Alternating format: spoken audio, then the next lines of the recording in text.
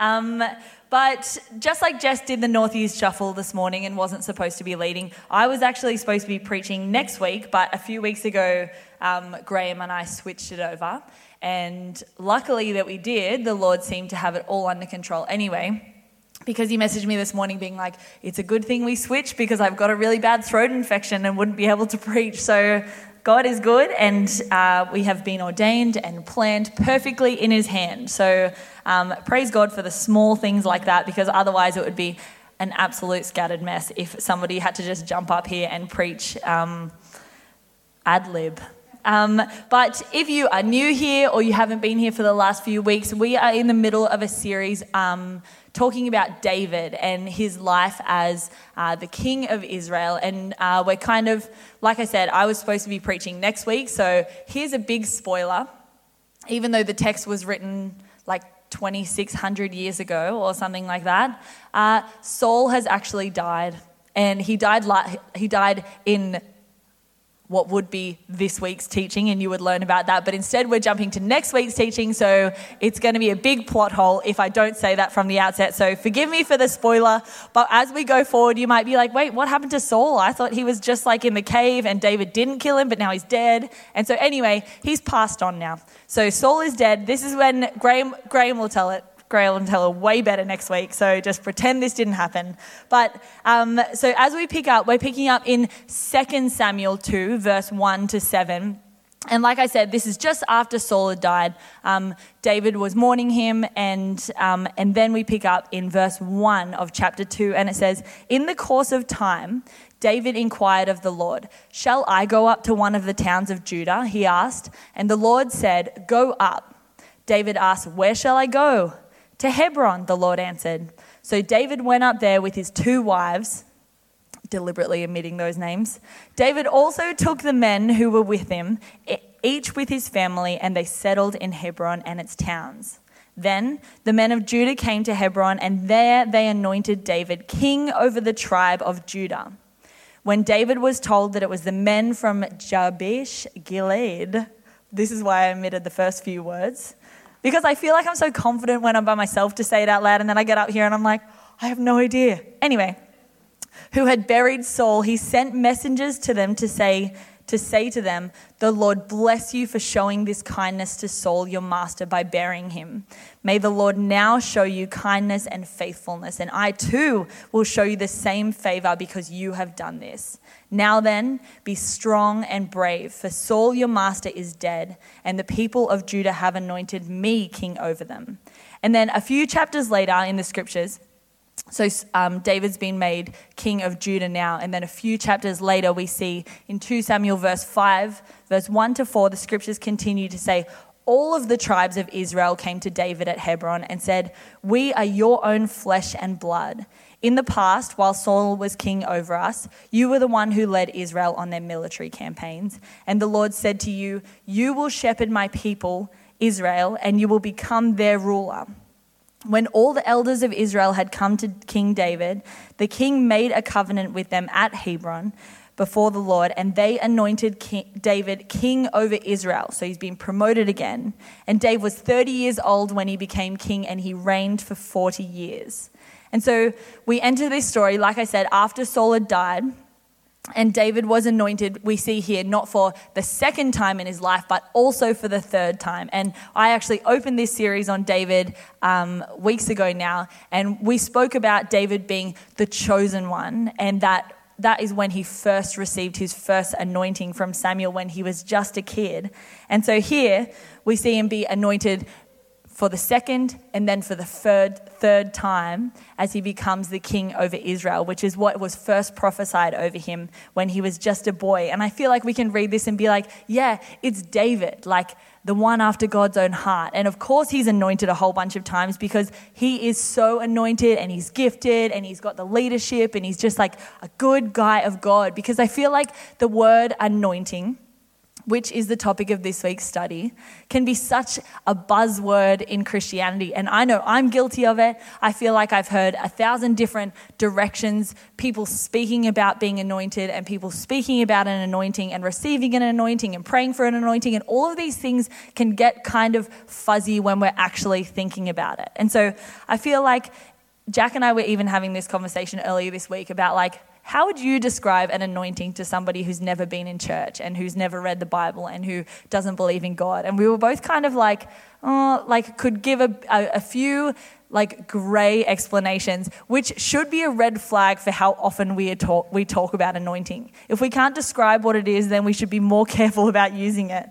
But this is what the origin of the word actually means.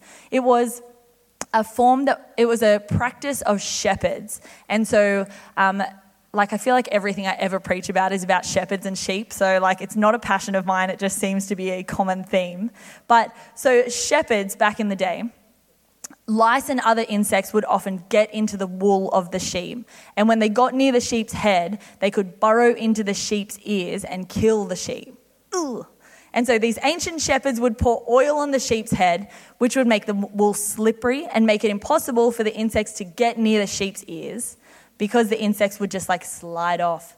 And from this, the evangelist Jordan Wells puts it like this. He says that anointing from that became symbolic of blessing, protection, and empowerment. So we take that kind of thing that was for a really practical base, and it becomes this symbolic thing that teaches us about blessing, protection, and empowerment through the Bible and through the stories in the Bible. And so those three things is what I just want to kind of stretch out and make a bit clearer for when we're talking about and receiving the anointing from God. And so the first one is blessing. And I think it's super important, another buzzword of church, but maybe less now than it was a few years ago. It's important to acknowledge that blessing and being blessed has nothing to do with being outwardly blessed. And I feel like that is a trap that we can fall into in Western culture where we think that more is more. But blessing has nothing to do with being outwardly blessed and everything to do with being internally changed. And what the true meaning of it is that we're consecrated or we're set aside for something supremely special. And those words are picked intentionally by me for you because I think special can just be so you're so special. It doesn't really carry that much heft. But I feel like knowing that you are special and having somebody of significance tell you that you are special just strikes a chord in all of us, I think, in that need to want to seem valued and seen and appreciated. And so you can imagine that these sheep being anointed, and the main reason is for the bugs so they don't get into the ears, but really when you kind of take it down, the underpinning reason that sheep has been anointed or poured oil is because the sheep has been valued by the shepherd. The shepherd isn't going into the wild and just picking any animal and pouring oil on its head. It's got oil for its sheep only. And it's to say that sheep is important, it's valuable, and the shepherd's plan for it goes beyond just walking around the wilderness and doing all of the things, but it means that sheep is set aside for something supremely special. It belongs to the shepherd and it has a plan for it. And so I feel like this is the same for David when he was first anointed as a child, that first one in the first chapter of Samuel. He was anointed as a child, and when we first accept Jesus Christ as our Savior, this is us receiving the blessing. Even though things might not outwardly change, we get the assurance that we are valuable enough, that we are chosen, and I can't help but wonder when I think of this, how differently the world would be, how differently our church would act if we were a group of people who knew that we were set aside for something supremely special. That as we walk into our everyday, we can believe and know that we are uniquely positioned and we are perfectly equipped for wherever we are and whatever we are doing, because God has taken us as an individual, placed value on us, declared that we're special, declared that we're set aside, that we're not a consolation or we're just someone in the background or we're just no one really important in the church. But we are carrying the anointed blessing that goes with us into each and every day that has the power to bring the light of Jesus Christ into our world, whatever facet that kind of looks like. And then the second one is protection or protected. And when I read that story of the sheep, firstly, this is the worst story ever. Jack and I were watching a movie like a few weeks ago, and I was just laying down, like living my best relaxed life, and a fly flew straight into my ear. And it was just, honestly, like, so we were just like I was like laying peacefully, and I just like sat straight up, and I was like, I think I screamed, and then I was like hitting my head and like just like freaking out. And Jack had no idea what was happening, because what sounded like the world was caving in my head sounded like silence to him. And so, I mean, I'm a startled person anyway, so it didn't shock him that much. But honestly, it was just terrible. And when I read that story about the oil going on the sheep's head to protect it from bugs going in its ears, instantly I was just like very distressed. But that was the first thing I thought of. And you know what? No movie was watched after that. We were not sitting in the same room after that. We went straight to the bathroom. I had a torch in my head. Jack was like trying to like get water in there and whatever else we did. And I was like, honestly, even though he was helping me, didn't want a bar of that, didn't want like any reason. I just wanted, and the fly would like stay still, and then it would go zzz, and like just like, and so it was just like sporadic, and I was like, maybe it's gone. And then 2 seconds later, it was just like buzzed in my brain again, and it was so stressful, and I was totally thrown off. I was freaked out. I was distracted. I don't even know if the movie got finished that night because it was the worst ever. But I feel like if that is what the sheep were being protected of, we can look back to that leading scripture. And in verse 1, it says, in the course of time, David inquired of the Lord before he made his next move. And since he was anointed as a boy, we see through his life that this was a bit of a go-to move for David. Before he would do something, he would inquire of the Lord. Before he went to a new town, he would inquire of the Lord. And this continued through his life. And I feel like that is him living in the anointing that God had given him. He drew close to the Lord and he listened for his voice. And then in 1 Chronicles 10, verse 13 to 14, which kind of tells the story along the same timeline as the one we're reading, we read that Saul died because he was unfaithful to the Lord. He failed to obey the Lord's command, and he even consulted a medium or a psychic or whatever, instead of asking the Lord for guidance. So the Lord killed him and turned the kingdom over to David, son of Jesse. And so like the sheep, Saul didn't walk in that anointing and press in that anointing. Instead, he let the wrong things get in his ears, inquiring to the wrong sources and not to God himself. And as a result, he lost his anointing and he lost his life. What we should learn from these two very different kind of ways of living, or two very different styles of leadership or life or whatever you want to call it, is that we should be encouraged to seek the Lord in all things, big and small and ugly and uncomfortable, and things that we would never dream of uttering to another person. We can go to the Lord and we can inquire. Should I make this decision? Should I take this job? Should I move to this city? Should I speak to that person? Should I send this message? All of these things we should be inquiring of the Lord. And it's so easy when we have so many distractions and so much consumable content that we can consult the voices of this world. It's easy to throw a Google search in, check social media, ask someone else what they did. All of these things have the potential to be good, but also have the potential for us to be seeking the wrong sources like Saul did, and in turn step out of the anointing, step out of God's plan for our life. And like Jess said, our steps will stop being ordered by the Lord and instead will be of the world. And in James 1, verse 5 in the NLT, it says, if you need wisdom, ask our generous God and he will give it to you. He will not rebuke you for asking. And I wonder if that is in conflict to things or suppositions that we already believe about God, that if I do ask God for this, he's just going to rebuke me and it's going to be terrible and I'm going to get in trouble. But we see here that he is a generous God, and wisdom is a gift from God. There's a whole book in the Bible about wisdom. And when we seek the Lord, when we ask him, when we inquire of him, he will indeed give us the wisdom, he will answer the door, and he will order our steps.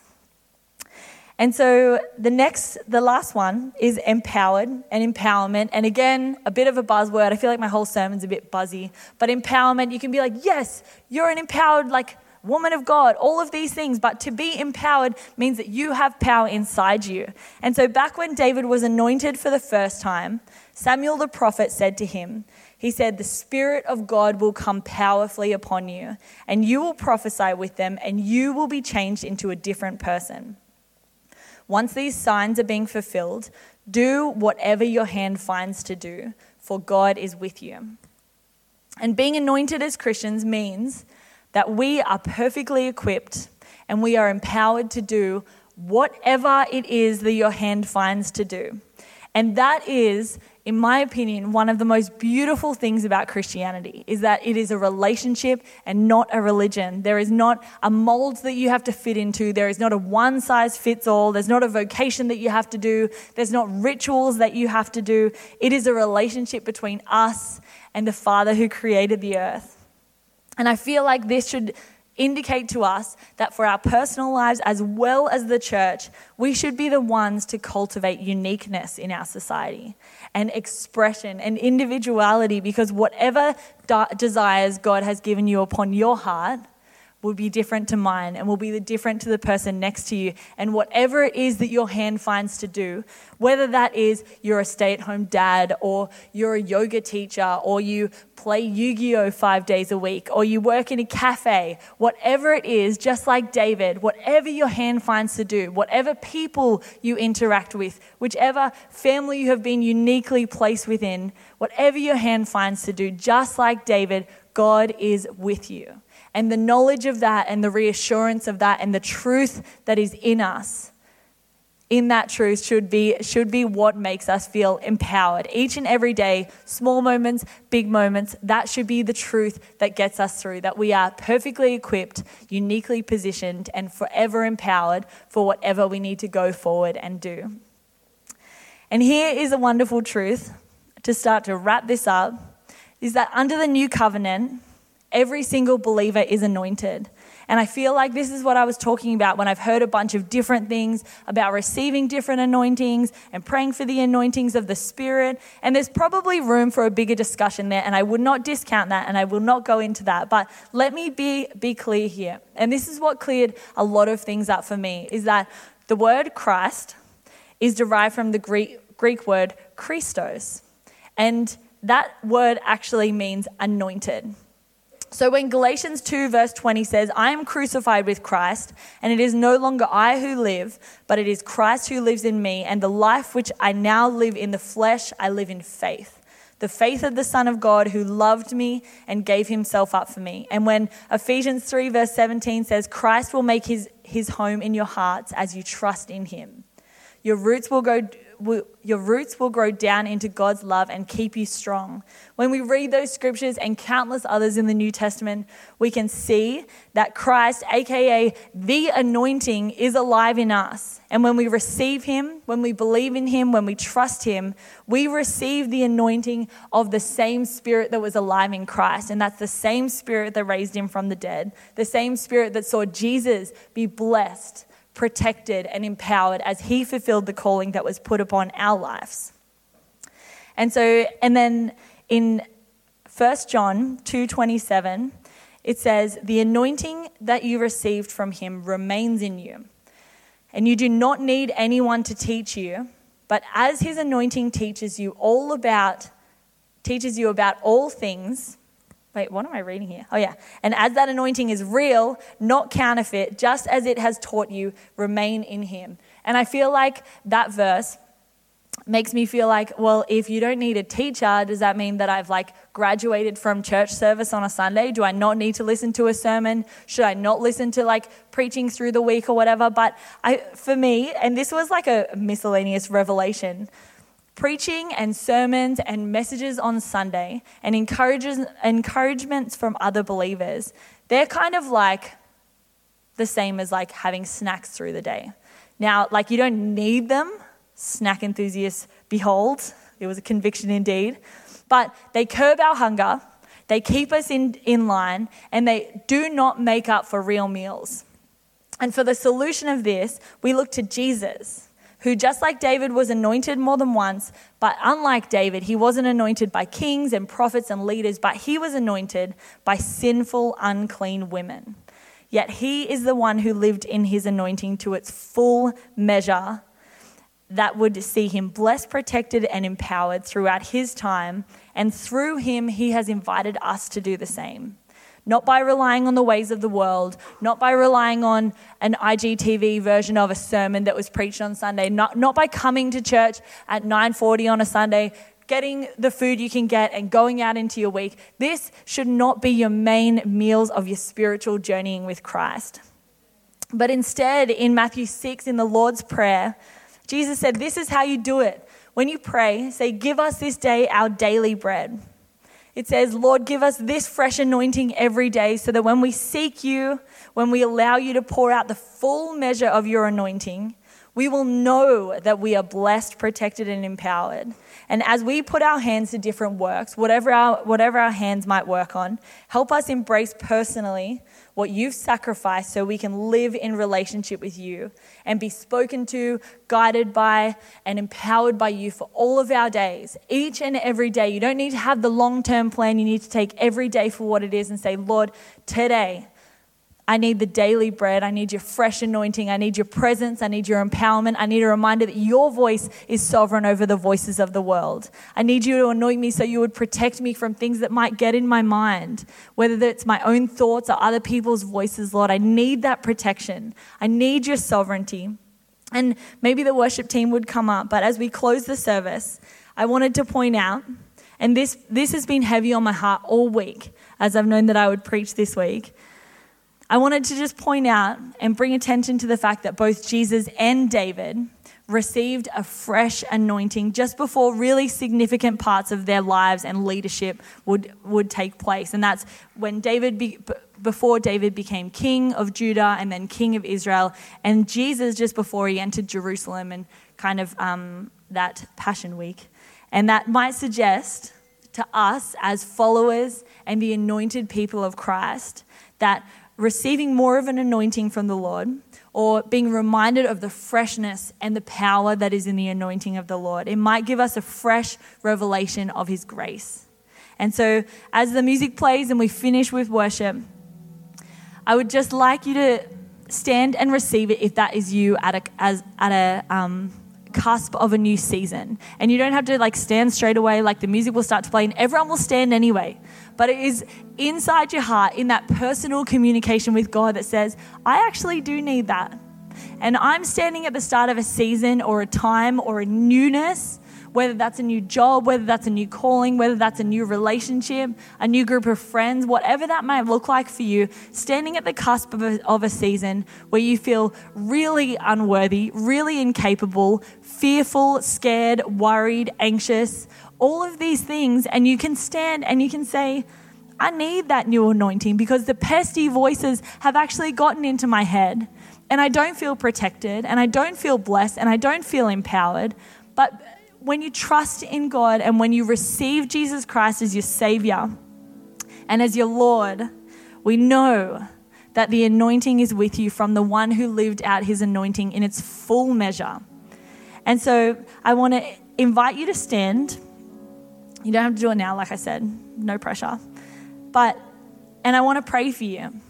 And I want to pray that this would be a day-changing measure, that you would not only accept it and receive it today, but you would commit to each and every day seeking the Lord and saying, I need my daily bread today. I don't need enough for tomorrow. I don't need a weekly supply. I need you right now, and I need you to show up. I need to know I'm protected in this. I need to know I'm empowered in this to be perfectly equipped and uniquely positioned. I need to feel that in me, and I need you, God. Nothing but God will do if this is the season that you're walking into. And so the worship team will start. Let me pray. God, we are so thankful for your sovereign voice that is above every other, that there would be no power above yours. There would be nothing standing against you, not in the world and not in our personal walks with you, God. I ask that as we receive the knowledge of your saving grace today, whether that is for the first time or whether that is a daily surrender, God, I pray that you would be with us, that when we just put that little bit of courage out to surrender to you, God, that the rushing waves of your Holy Spirit and your great anointing would be upon us, Lord. released into areas of our life that we haven't wanted to speak, but we know that our generous God will hear us and will not rebuke us for it, Lord. I pray that as we are a church of people who are vulnerable in front of you and vulnerable in personal conversation with you, God, that you would be faithful to answer, mighty to save, and so grace-filled to forgive us for the times that we've thought that we could do it on our own, Lord. And as we stand here, Lord, as an act of surrender and an act of worship, I pray that you would just have that revelation of feeling blessed, of feeling protected, of feeling empowered, God, and of feeling your spirit alive in us and not our own, God. I pray that you would take sovereignty over every other voice who have spoken words of hurt, of trauma, of death over us, God, and we would be able to reclaim your words of hope and truth and life.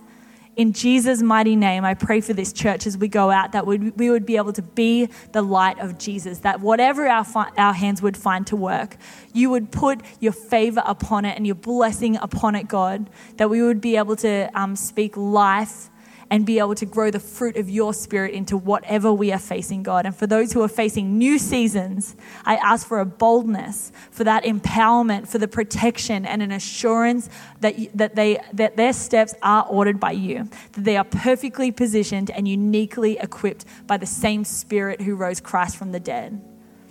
Lord, we pray all of these things in your mighty, saving name of Jesus. Amen.